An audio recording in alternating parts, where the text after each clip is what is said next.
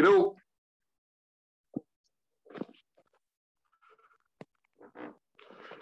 Good evening and welcome to a Saturday evening, October the 9th edition of the Christian Underground News Network. I'm your host, Kurt Chamberlain, along with your co-host, Pastor Dick Chamberlain, and we are delighted that you've joined us tonight. We are with Lucas Doremus, our usual Saturday night guest, and tonight we will be continuing in our series on parables. I do not know which parables we're going to cover, but Lucas is going to tell us here real shortly, won't you, Lucas? Sure. Go for it, sir. Oh, okay. Well, the microphone is yours. Well, with this study, we just get through as many as we get through. So, I have a bunch prepared, and whatever I get through, I get through. So this first one's going to be fun. We're going to do the parable of the Wicked Vinedressers. Okay. We are going to read it in Luke 20. But I also, if you have your Bibles, I want you to turn to Matthew 21 as well. We're actually going to read about half of it in Luke and half of it in Matthew. This is one of those parables that Mark tells it too, actually, although it's very similar to Luke, which is why we're reading this one in Luke. But this is one of those parables that you kind of have to combine what all the Gospels say to really get a picture of what was going on, because Luke and Matthew and Mark each give detail that may not be found in one of the others. So you get this, when you get through all three of them, you get this full picture.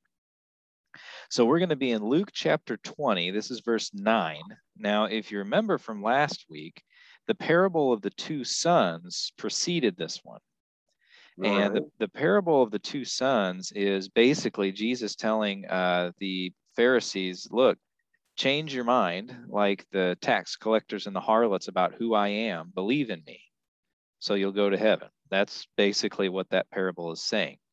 Now, Jesus knew that the Pharisees were not going to change their mind. Now, that does not mean he did not allow them to change their mind or he removed their free will, but he knew they wouldn't, and he still gave them a chance. And Pastor Dick, I'm pretty sure you've talked about predestination and foreknowledge on this podcast before, and that's exactly what I'm saying is Jesus knew, but he didn't force. That's right. And so he told the parable of the two sons to allow them to change their minds, even though he knew they wouldn't. Right. And so now, because he knew they wouldn't, he tells the parable of the wicked vine dressers. So we're going to be in Luke chapter 20, verse 9. It says, then he began to tell the people this parable. A certain man planted a vineyard, leased it to vine dressers, and went into a faraway country for a long time. Now at vintage time, he sent a servant to the vine dressers that they may give him some of the fruit of the vineyard. But the vine dressers beat him and sent him away empty-handed. Verse 11, again, he sent another servant, and they beat him also, treated him shamefully, and sent him away empty-handed. And again, he sent a third, and they wounded him and also cast him out. Then the owner of the vineyard said, what shall I do? I will send my beloved son. Probably they will respect him when they see him. But when the vine dressers saw him, they reasoned among themselves, saying, this is the heir. Come, let us kill him, that the inheritance may be ours. So they cast him out of the vineyard and killed him. Therefore, what will the owner of the vineyard do to them? Now that's where we're going to stop. So we stopped right after Luke 15. Turn to Matthew chapter 21. Now we know from Luke, Jesus asked the question to the Pharisees, and in Luke, it makes it sound like it's a rhetorical question, but in Matthew, the Pharisees actually answer it. So go to Matthew chapter 21, verse 41. This is the Pharisees' answer to that same question that is asked in Matthew chapter 21, verse 40. They said to him, he will destroy those wicked men miserably and lease his vineyard to other vine dressers who will render to him the fruits of their seasons. Jesus said to them, "Have you never read in the scriptures, the stone which the builders rejected has become the chief cornerstone? This was the Lord's doing, and it is marvelous in our eyes. Therefore, I say to you, the kingdom of God will be taken from you and given to a nation bearing the fruits of it. And whoever falls on this stone will be broken, but on whomever it falls, it will grind him into powder." So the Pharisees, they knew. So this situation here with the vine dressers and the guy wanting the fruit of it, they knew exactly what they would do in this situation. They knew that if they were the owners of vine dressers and the people they put in charge treated people like that, they knew that he would get rid of them. And so Jesus then catches them in this, and that's where he quotes Psalm 118, I believe it is. And so this is the prophecy of the stone which the builders rejected. Well, who do we think the stone is? The stone's clearly Jesus, and he is the chief cornerstone. This is a verse that Peter quotes later, because Peter knew that the rock on which the church was built was Jesus as the chief cornerstone, not Peter. Right, Pastor Dick? Right. By the way, the word for the Greek word for Peter is rock.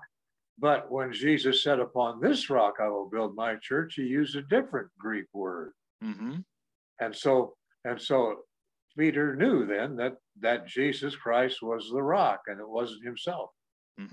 I remember a guy named Walter Martin, if that name rings a bell to anybody.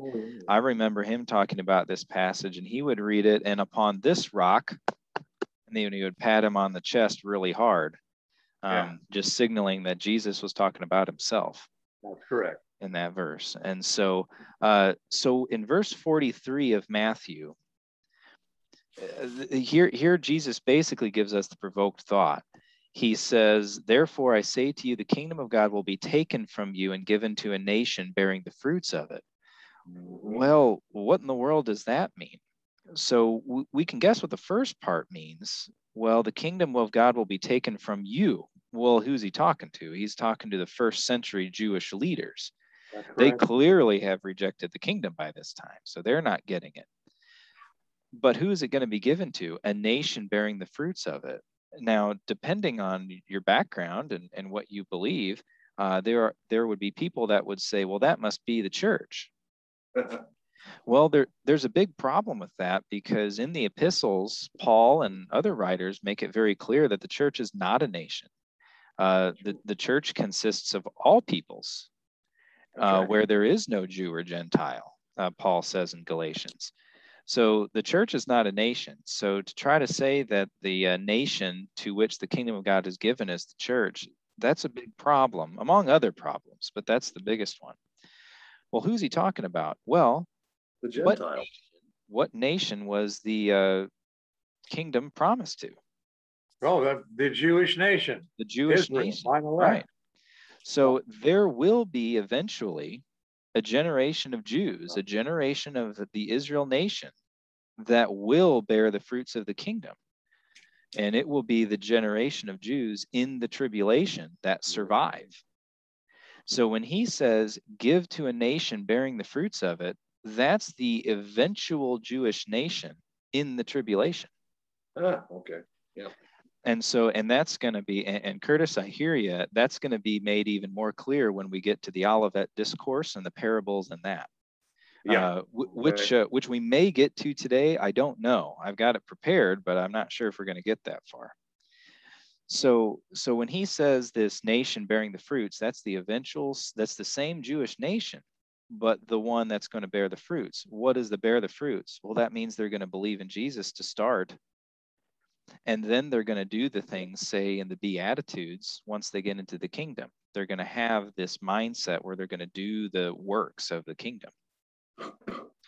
And so that's what he's talking about. This is that the first century Jews rejected Jesus. The tribulation Jews will accept him.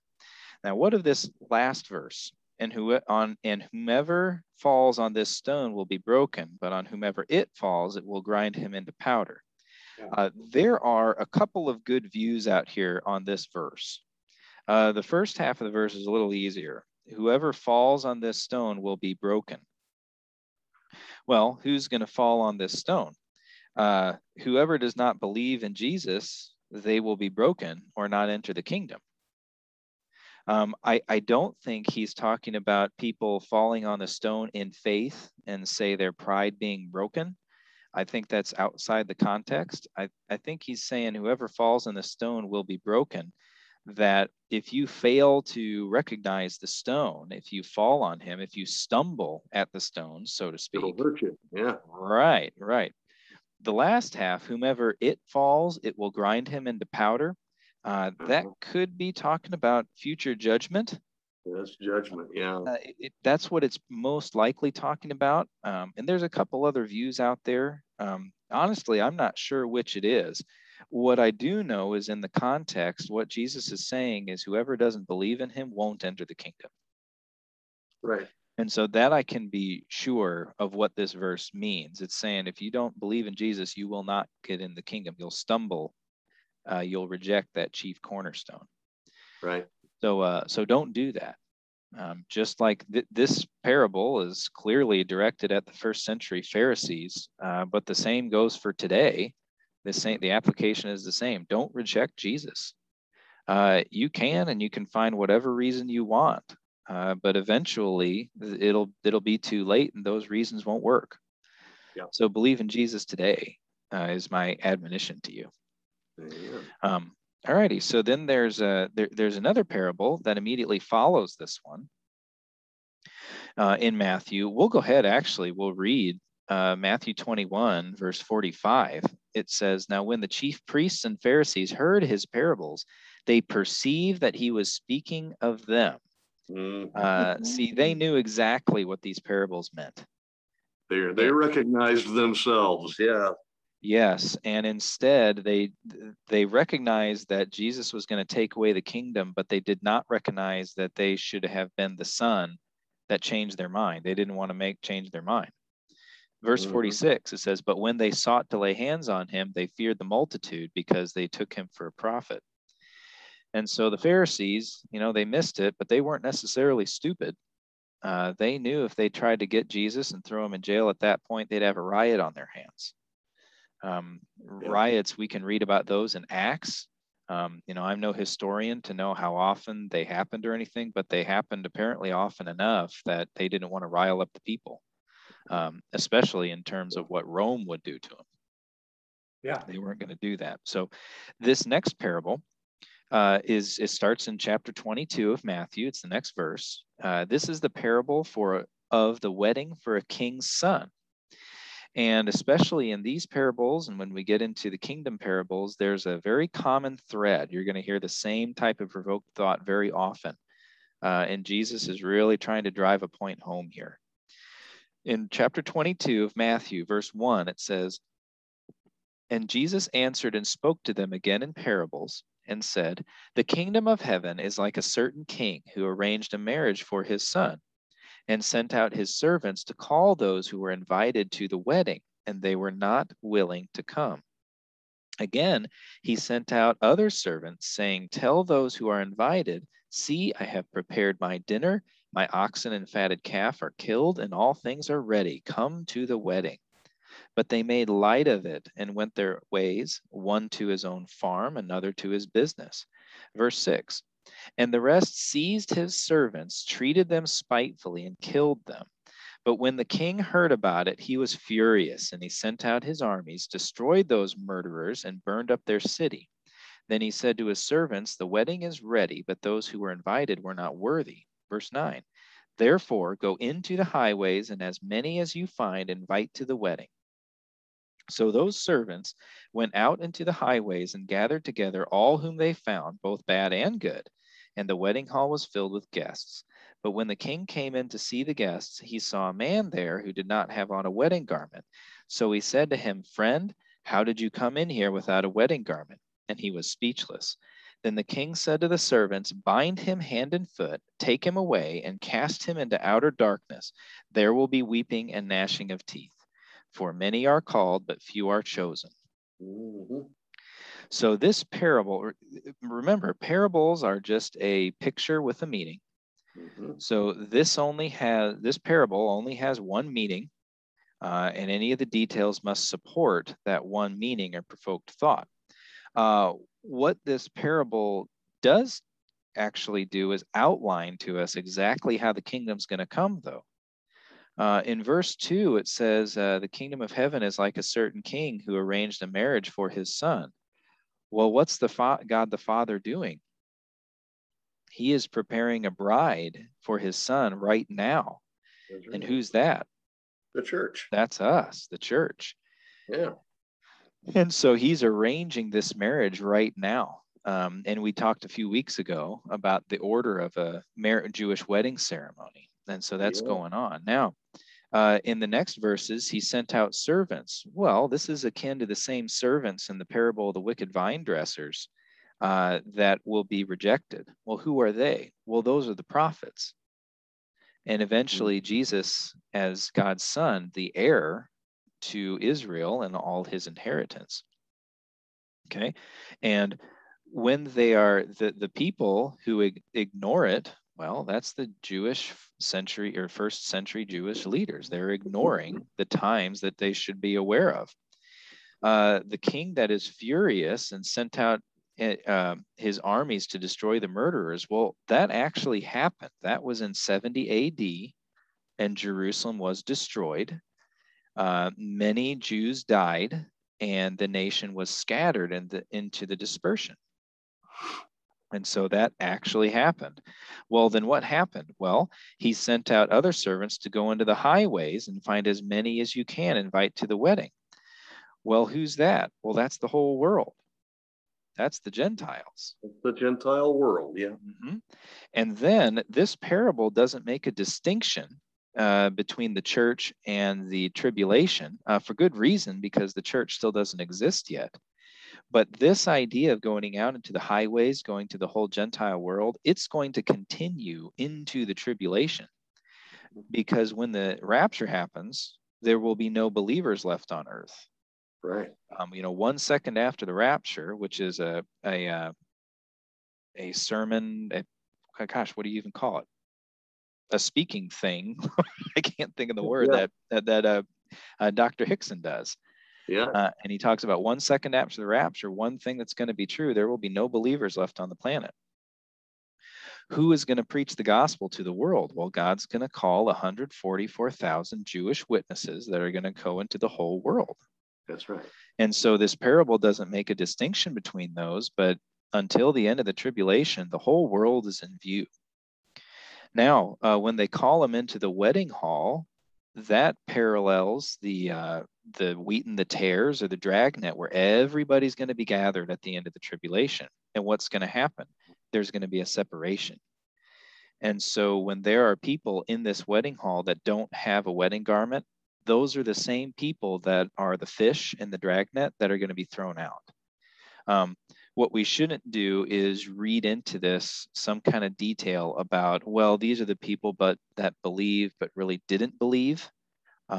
If we kind of go with the Reformed theology part of it, that it's just talking about a gathering and then a separation, just like the other parables do.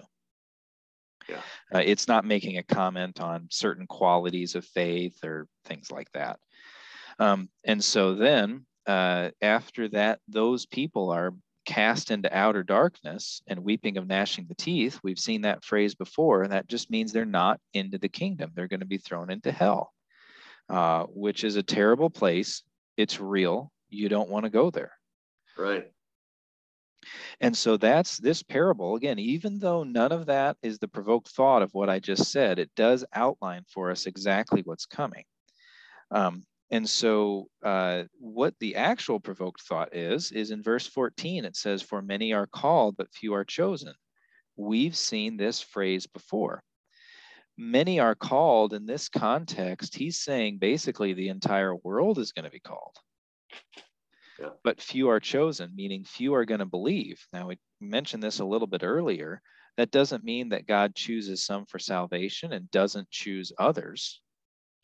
He knew who's going to believe, therefore he chose them. And correct. So that's what he's saying. But how awful that this is going to happen to so many people. The Bible indicates often that there are few who believe out of the total population of the earth through all of history. It's going to be a margin of those people that actually believe. And how sad is that? Everybody's invited to this wedding feast. If nothing else, don't you want the free food? There you go. The heaven's going to be the most wonderful thing. Eye has not seen nor ear has heard what's in store for us. Yet so many are going to reject it. Don't be one of those many, listener. Be one of the few. Place your faith in Christ today. Right. Amen. And so that wraps up the wedding for a king's son. Now, again, we're going to just keep seeing similar things. We'll move on to our next parable. This is all the way in Luke, though, in Luke chapter 12. This is the parable of a master returning from a wedding. Now, this one sounds a whole lot like one of the parables in the Olivet Discourse. And if it wasn't for some passages in Luke that make a distinction, we might run some of these parables together. But in this in this passage, Jesus is talking to the multitudes. We know that from Luke chapter 12, verse 1. And then the prompt actually is in chapter 12 of Luke, verse 13. It says, a person from the crowd said, "Teacher, tell my brother to divide the inheritance with me." And then actually, Jesus tells a parable right there, but we're actually gonna skip that. We will get to that parable later. Then he says in verse 22, "Therefore I say to you, do not worry." Basically, do not worry. God takes care of you. In verse 34 of chapter 12 of Luke, it says, "For where your treasure is, there your heart will be also." So without going into all the do not worrying passage, where are you building up treasure, listener? Are you building it here on earth where it's not going to last? Are you going to build it up in heaven where it is going to last? Something to think about. That is the prompt for the parable, is actually the conclusion of this section of do not worry. So we're going to start reading in Luke chapter 12, verse 35. It says, "Let your waist be girded and your lamps burning, and you yourselves be like men who wait for their master when he will return from the wedding, that when he comes and knocks, they may open to him immediately. Blessed are those servants whom the master, when he comes, will find watching. Assuredly, I say to you that he will gird himself and have them sit down and eat, and he will come and serve them. And if he should come in the second watch or come in the third watch and find them so, blessed are those servants." This is a very simple parable. What Jesus is saying here is just, you could sum it down to two words: be ready. Yeah. And so what he's saying here, have your waists girded and your lamps burning. Well, if you're talking about servants, what he's saying to the servants is be ready to serve and have your lamps burning to know when you need to go serve. And so what he's saying is the master will bless those servants who are always ready. If you are sleeping on the job and the master has to come wake you up, that is not good. I don't know if this has ever happened to you, Pastor Dick or Curtis. I have been a manager at work where I've had employees under me, and I have had to wake them up before. Mm-hmm. That's not a pleasant experience to go have to wake your employee up. I'll guarantee it. That's correct. And so that is not good. I am definitely not blessing them for sleeping on the job. Now, Jesus even actually goes out farther. He says, blessed are those servants, this is verse 37, whom the master, when he comes, will find watching. Assuredly, I say to you that he will gird himself and have them sit down to eat and will come and serve them. Now, that is very odd for a servant or for a master at that time to serve his servants. We are eventually going to get to a parable where Jesus says that we should be thankful just that we completed everything that was done as servants. And actually, he calls us worthless servants, but we'll get to there one day. That will be a parable we'll eventually get to. And so I think what Jesus is saying here is that be ready, for the Son of Man is coming at an hour you do not expect. And when he does come, he'll even give you rewards. He's going to come and serve you. Now, where are we going to throw those rewards, Pastor Dick? At the feet of Jesus. Mm-hmm. I wonder, I tend to think there's going to be, worship services in heaven. I wonder, Pastor, if we are going to continually throw those crowns down. I wonder if that's not just a one-time event. Well, I guess I'll have to go look that up, Lucas, Mm-hmm. because I thought it was a one-time event. However, you make a good point. I just wonder. I don't have a verse off the top of my head that would say, this is how it's going to be, but I just wonder. If we're going to do that for eternity, we'd better have a whole lot of crowns, wouldn't you say? Or are we going to get those back to do it again? It may be. I don't know. It's kind of interesting to think about, isn't it? Yeah, it is. Jesus here, when he says be ready, and he makes these references in the parable to coming at the second watch, the third watch, Jesus is going to come at an unsuspected time. Yeah. Now, what's interesting here, Jesus is talking about the kingdom. Now, we look at this and we would say, oh, well, we know when Jesus is going to come. He's going to come exactly 7 years from the peace treaty that's signed with Israel of the Antichrist. Well, that's easy. Just turn on your watch and let it go 7 years. You know when Jesus is going to come. I don't think it's going to be that easy. And I may make reference to this in other parables because I go through this once in my book. It's on the top of my head right now, so I'm just going to do it now. So there you go. In the tribulation, first of all, people in the tribulation may not know exactly when that peace treaty is signed.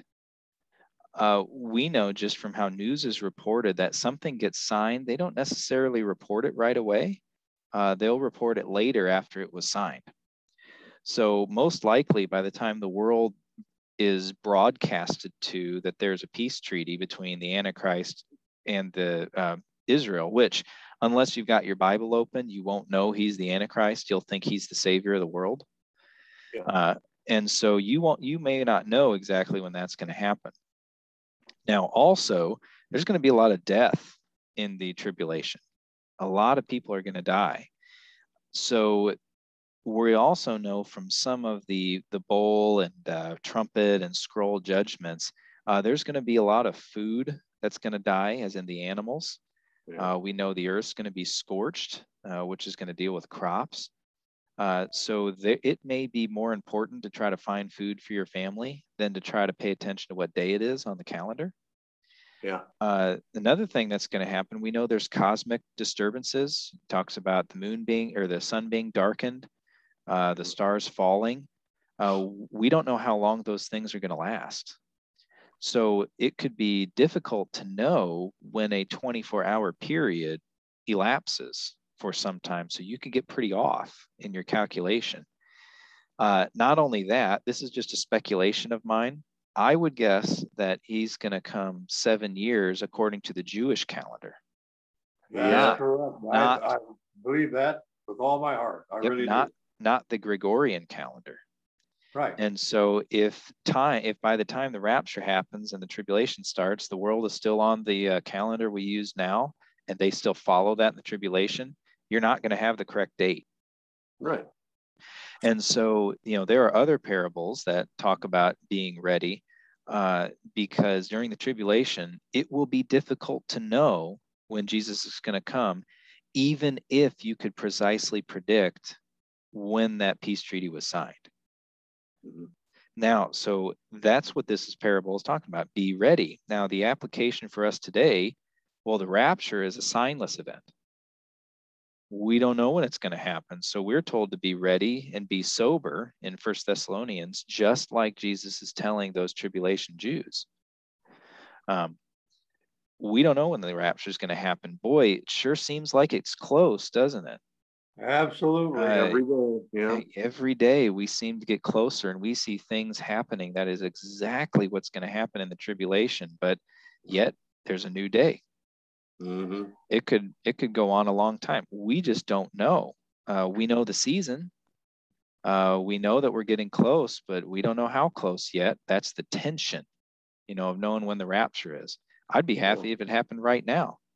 Yeah. I'd be happy if I got raptured and didn't wake up tomorrow. Yeah. I'd be really happy. But we don't know. So we in the church are to be just like God commands these servants to have our waist skirted and our lamps burning. We should always be ready, and we should be serving, and we should be prepared whenever Jesus would come.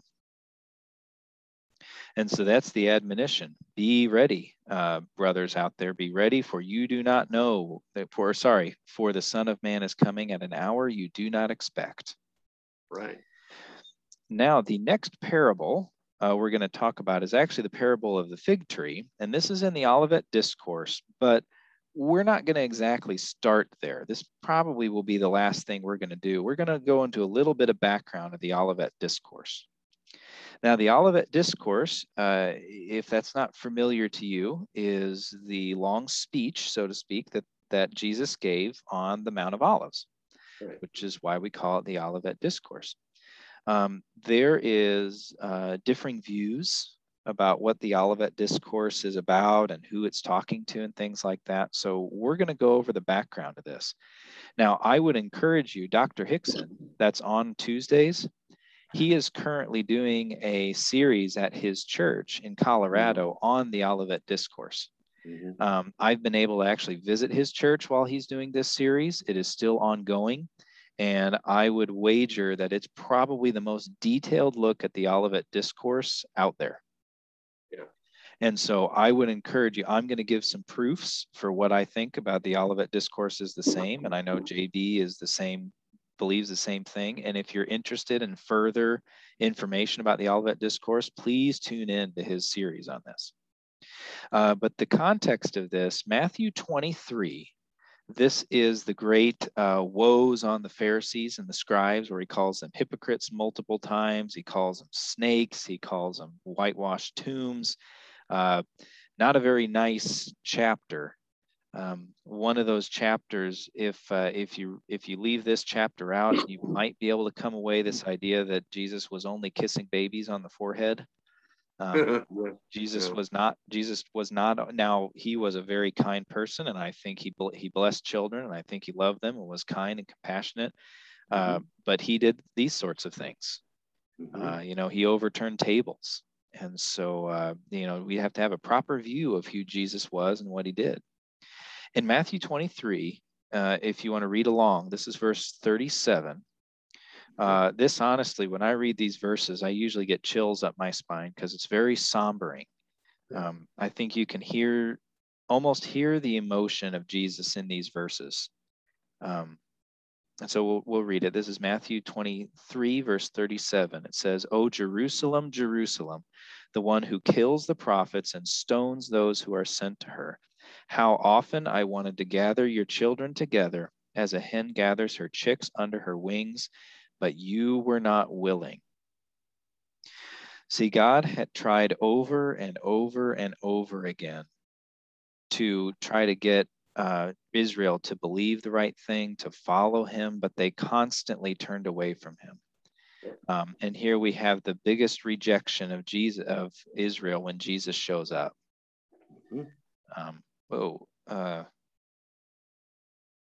I'm sorry if my computer just went wacky. If something happens here, I'm sorry if I lose you. Okay, are you still there? I'm still here. Okay, I'm sorry. Something just was really weird. It's those demons in the computers.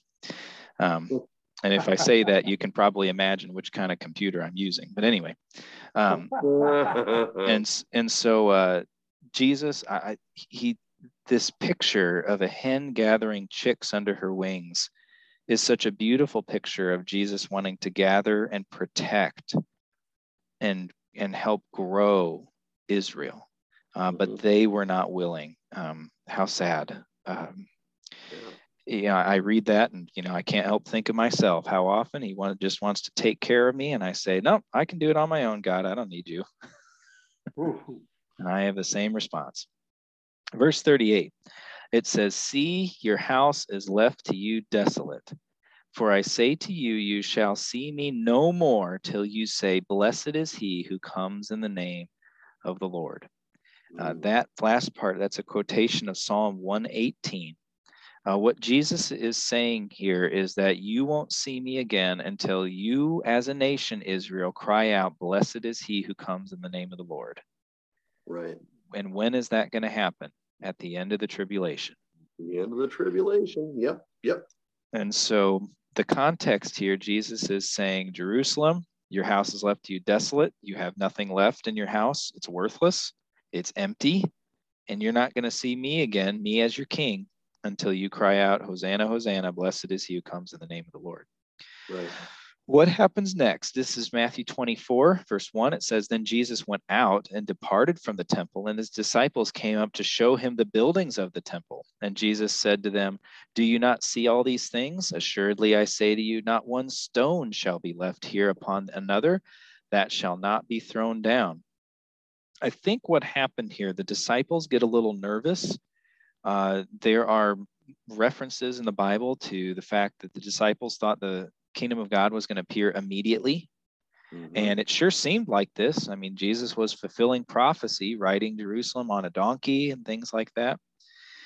So I think the disciples are kind of, when it says show him the buildings of the temple, they're kind of doing this, isn't this wonderful? Isn't this grand? Don't you want to start the kingdom? Kind of thing.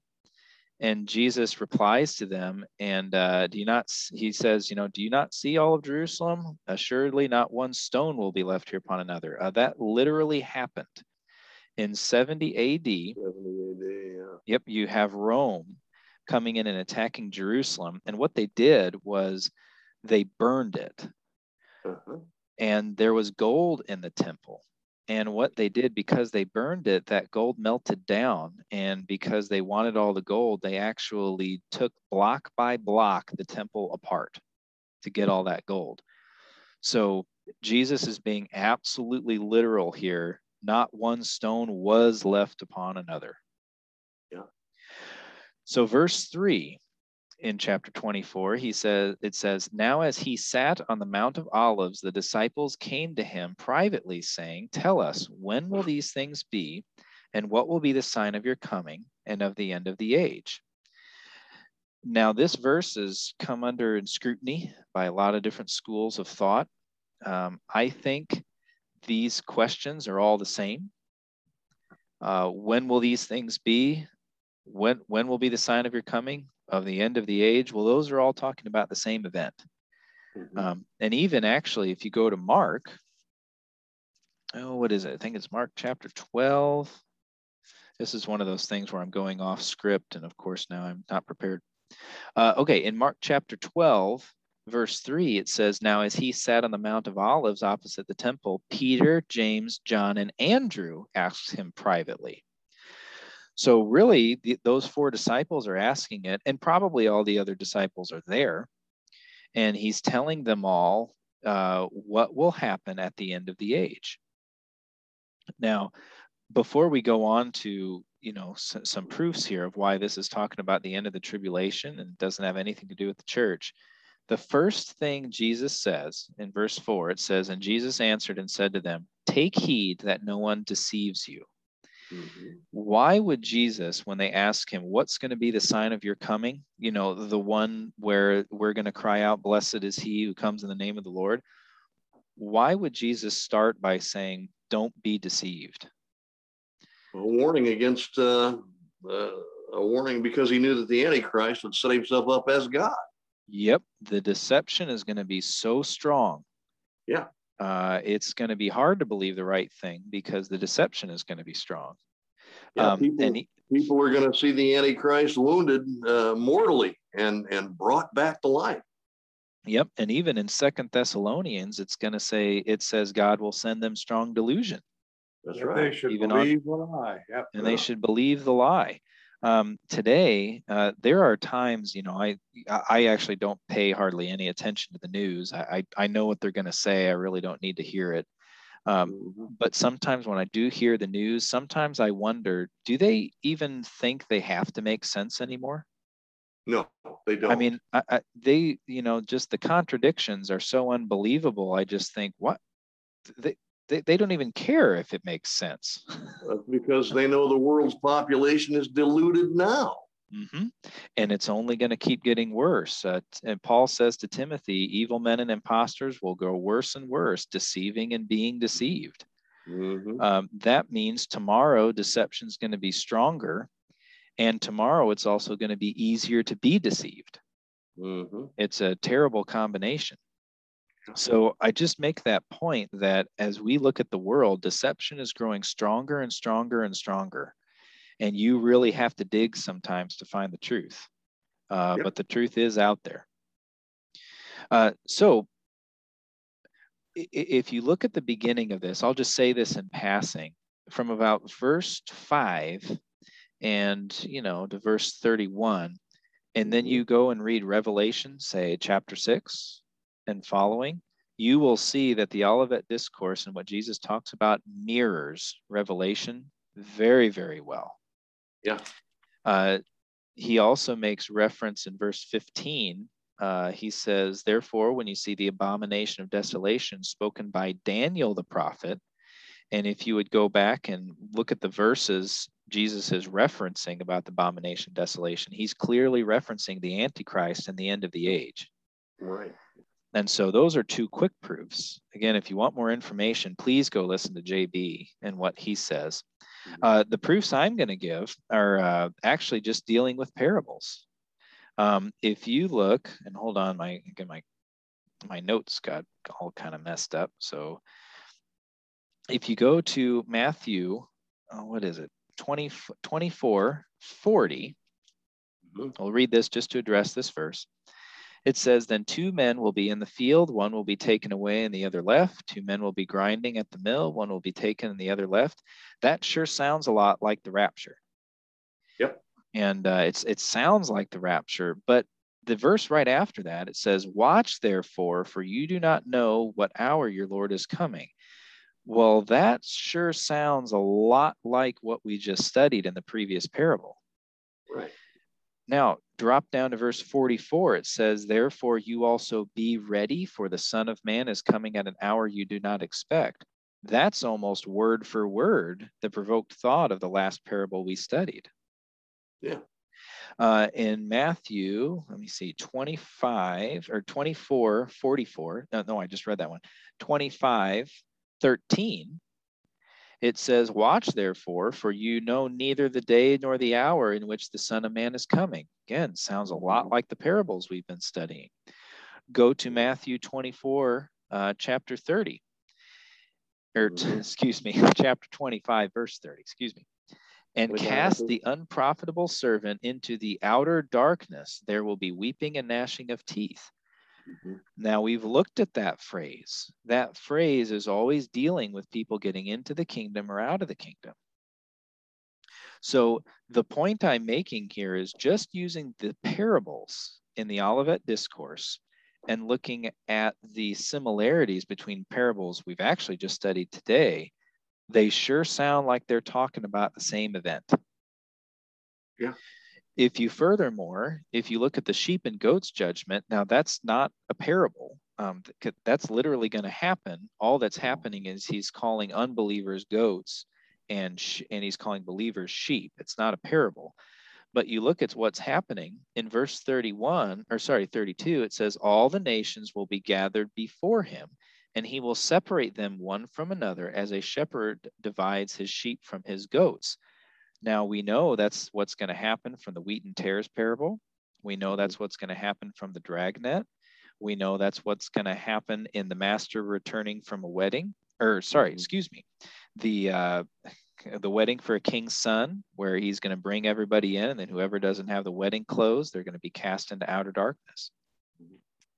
And so from looking at the similarities of all these things that are in the Olivet Discourse and what we've studied in the parables, I think that's actually a very strong proof that everything in the Olivet Discourse is talking about the tribulation. Again, I'll just throw in there, the church does not exist yet. And so to try to insert the church into any of these parables doesn't make sense, just like it wouldn't make sense in any other parable that we've been studying. Right. Again, if you want more proof on that, please go listen to Pastor JB's teaching on this. So it looks like we do have time. We'll actually do the first one. This is the parable of the fig tree. And this is in Matthew. We'll go back to Matthew chapter 24. And this is verse 32. Now, this parable is very simple. In verse 32, it says, "Now learn this parable from the fig tree. When its branch has already become tender and puts forth leaves, you know that summer is near. So also when you see all these things, know that it is near at the doors." So we'll stop there and then we'll address the next two verses, because again, those kind of give proofs to what we're talking about in the Olivet Discourse. So all it's saying is, when a fig tree starts budding, you know that summer is near. Well, when do trees bud? In the spring, which means summer's the next season. Right. So what he's saying, so you also, when you see all these things, well, what does he mean by all these things? He's talking about all the things he just talked about. Yeah. That are going to take place in the tribulation, the wars, the famines, the pestilences, all that stuff. When you see those things, you know that what is it? It is near. That's Jesus coming back, the end of the tribulation. Right. At the doors even. So all these things, so as all these things are passing and you're seeing them sequentially right after another, and you can look back and go, yep, that happened. Yep, that happened. Jesus is coming back really soon. Verse 34. Now let's address this because it helps us really understand that this is talking about the tribulation. "Assuredly, I say to you, this generation will by no means pass away till all these things take place." Now, a lot of people have used this verse when he says this generation to say all the things he just talked about happened before 70 AD. I'll tell you that can't be true because Jesus didn't come back in 70 AD. No. If he did, that means we're in the kingdom now. Yeah. And I don't know about you, Curtis. I don't see kingdom conditions that are talked about in the Old Testament. I don't see those right now. Yeah, not hardly. Yeah. So when he says, by no means pass away till all these things take place, well, all those things, all the things he just talked about, again, the wars, the pestilences, the famines, those haven't taken place yet. So he can't be, so when he's talking about this, it's not something that's happened. Mm-hmm. So who is this generation? Well, this generation is the one Jesus is talking about, not the one he's talking to. That's right. That's correct. Mm-hmm. Yes. Jesus is talking to the disciples, but the disciples are not going to experience these things. Right. He is talking about the generation that will experience it, right? Now, this shouldn't shock us at all because in the Old Testament, it's extremely common for prophets to be talking to the people at the time and talking about events that will happen in the future. Right. So it's very natural to say, "Surely I say to you, this generation, the one about whom I'm speaking, not the one to whom I'm speaking, will by no means pass away till all these things take place." Whatever generation experiences the tribulation, that generation will not end before the tribulation or before Jesus comes back. Right. So that's what it's saying. Now, let's get this next verse here. Verse 35. Mm-hmm. "Heaven and earth will pass away, but my words will by no means pass away." Pastor Dick, you ever read this verse and think we're still going to be studying these 66 books in heaven? Forever. Mm-hmm. I think it's going to. I think so. Heaven and earth will pass away. Yeah, this heaven and earth, it will pass away. It's going to melt, as Peter says in 2 Peter, and God's going to create it brand new. New heavens and new earth. In Revelation, new means new. It doesn't mean refurbished. That's right. Or remodeled or anything like that. It means new. So heaven and earth will pass away. This earth, this universe will pass away, but my words will by no means pass away. They're going to last forever. Mm-hmm. And I like to think, Pastor Dick, you and I both love to learn and study all the time. Yeah. We're still going to be learning about God into eternity. Yeah. Oh, yeah. We won't know everything about him. We're going to continue to learn. And that's amazing to think. Yep. So. Yep. And you hit it right. We're still going to be learning. You know, in the love chapter, so-called 1 Corinthians 13, there's a verse that says, Paul says, but now we see through a glass darkly. But then face to face. But then face to face, then shall I know, even as also I have known. So there's going to be scriptural truth coming to us constantly for as long as we live, which shall be how long? Forever. Forever. Wow. And ever. Yep. My wife thinks I get too busy sometimes when I run down the basement steps to my study, which I call the alliteration room. And she'll tell people, oh, he goes down there 6 or 7 times a day. Mm-hmm. Yep. Mm-hmm. Only I won't have to climb stairs anymore. Well, hey, you know, things that get me excited too. You know, John says, it does not appear what we shall be. Yeah. But we know when he appears, we shall be like him. I tell lots of stories to my kids. And they like the story of Elijah. And I obviously liked it too. I named one of my kids after the prophet. And whenever we tell the story and it starts raining at the end of Mount Carmel and Elijah outruns the chariot, mm-hmm. I always tell my kids, I say, boys, I really hope I can run that fast in heaven. I don't know if we're going to, but I really hope so, because that'd just be so neat to be able to run that fast. Yeah. Okay. So I don't know about you, Pastor Dick and Curtis. I love talking about what heaven will be like. Oh, yeah. I have a friend sometimes, and we just sit there and go, I wonder what this will be like in heaven, or I wonder what this, I wonder if we'll care, I wonder if we'll know, I wonder blah, blah, blah. Yeah. And I I love thinking about it. Okay, but I have to get back on task. So there you go. So this parable, the thought is, when you see all the events of the tribulation, know that Christ's second coming is near, at the doors even. Well, this parable, like many of the other parables, doesn't directly apply to us in the church. Right. But we know the same thing applies when we see the things that are going to happen in the tribulation start to happen. We know that the rapture has to be coming near. It's got to be, very near. Mm-hmm. It's got to be. Now, it could be another number of years.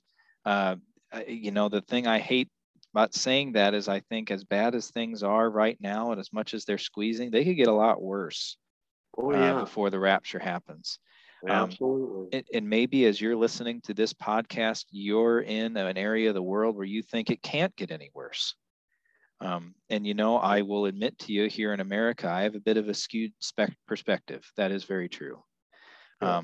But what I do know is it's going to get worse for the whole world as we get closer. Yeah. And so we in the church, we need to be watching and be ready because it sure looks like it's close.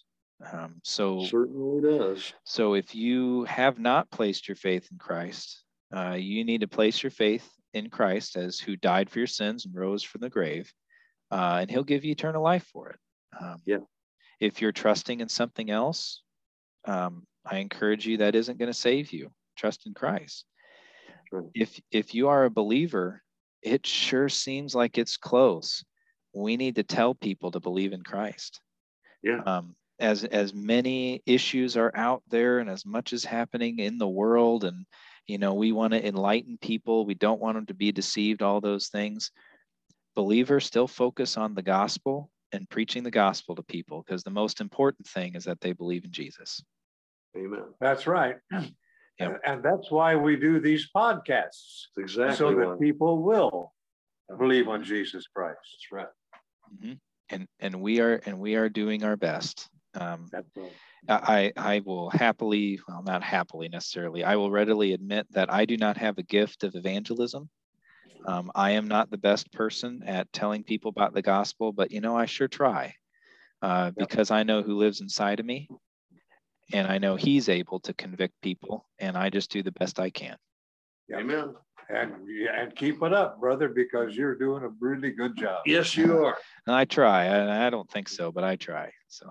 Okay. Well, I won't say that ever again. Oh, okay. I don't want you to quit trying to get better, because we are. I'm 81. Mm-hmm. I still think I can do things better. Mm-hmm. Yep. So, and that's our admonition. Dick, if you want to, I think I've given about 4 invitations tonight. Oh, but yeah. You know what? One more wouldn't hurt, I'm sure, if you want to give a final one. Yes, I do. It's the day is coming upon us. It could be tonight. Don't waste any time. Believe on the Lord Jesus Christ, and thou shalt be saved. When you do that, that will happen immediately and last forever. Amen. So please believe that Jesus died for your sins according to the scriptures, that he was buried, and that he rose again the 3rd day according to the scriptures. 1 Corinthians 15, verses 1 through 4. Only believe, for by grace are you saved through faith. Won't you do so today? Believe on the Lord Jesus Christ. Be saved, and heaven is secure. If not, your only other alternative is hell. Do it today, please. Amen. Amen. Wow. Well, I'm going to take this back for a second. Sure. Yeah. Boy, 4 invitations might be a record for, 5 invitations now. Might be a record for how many I've heard in one service. Since Billy Graham, I think. But I'll tell you what, in my mind, you can't have enough of those. We need to be reaching out to people with the gospel, and that's why we do what we do. So, Lucas, thank you again for being with us tonight and shedding some light on some sometimes very confusing issues for people regarding parables and the coming kingdom. You do a marvelous job at it. I can attest, because I stay on top of our analytics pretty well. I can attest to the fact that what you have to say, what you're telling the folks, is garnering quite a bit of attention. So keep it up, brother. Keep it up. And let me remind our listeners that joined us tonight to look for Lucas Doremus's books. Anywhere books are sold online, you can get them print on demand. And there are how many of them? 4 of them right now? 3 of them right now. 3 of them, yeah. Ecclesiastes, Job, and this one on parables. Mm-hmm. So be looking for those. You can find out the titles by typing in Lucas Doremus, and you'll get a list of all the books that he's written. I'll bet he's working on more, aren't you? Well, I've got ideas swirling, but nothing's being typed out right now. Okay. All right. Well, let them swirl, sir. They've got, the pen has to hit the paper at some point in time with you. I know it. So we're looking forward to whatever you got to offer next, man. Mm-hmm. Listen, at this point, we're going to invite you to be with us here at the Christian Underground News Network this coming Tuesday for another session with Dr. J.B. Hickson. You're not going to want to miss it. It's going to be good stuff. And we hope that you've been blessed tonight, and we hope that you'll be blessed as usual on Tuesday, and then again Saturday morning when Pastor Dick continues his Mysteries of the Gospel series. So with that, we're going to say goodnight and sign off. and we will see you again Tuesday. All right. Thank you. God bless you. Lucas, thank you again, and God bless you, buddy. See ya. We'll see you soon.